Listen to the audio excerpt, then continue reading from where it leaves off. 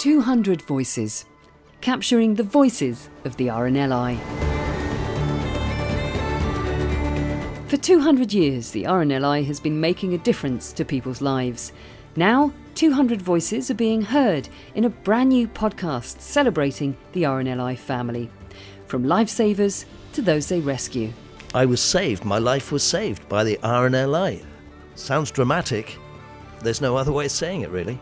From fundraisers to fans. The RNLI allows people, I think, to relax and enjoy this environment. They help us to understand and learn about the environment so we can be safe, but ultimately they've got our backs if it all goes wrong. Every day for 200 days, you can hear how the RNLI has changed lives across the UK, Ireland and around the world.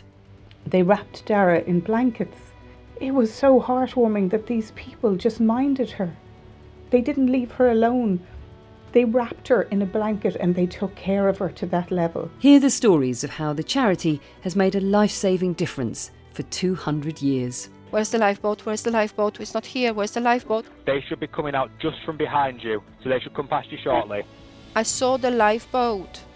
It was the most incredible moment of my life. Generations of families devoting themselves to volunteering. Puts a tear in my eye, puts a tear in his mum's eye. It makes me very, very proud that we are continuing this tradition of lifeboating. Ordinary people doing extraordinary things, all brought together by the RNLI and their mission to save everyone. Unfortunately for me, when I wanted to join, my eyes were too bad. I was really short-sighted. So I had laser eye surgery to join, and it was the best thing I ever did. I'd have been on the crew, don't worry.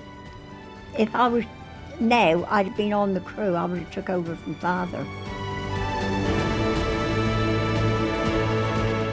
Launching on the 18th of August, subscribe and follow 200 Voices now on all podcast platforms and be part of a continuing life-saving story as the RNLI prepares to celebrate 200 years and counting.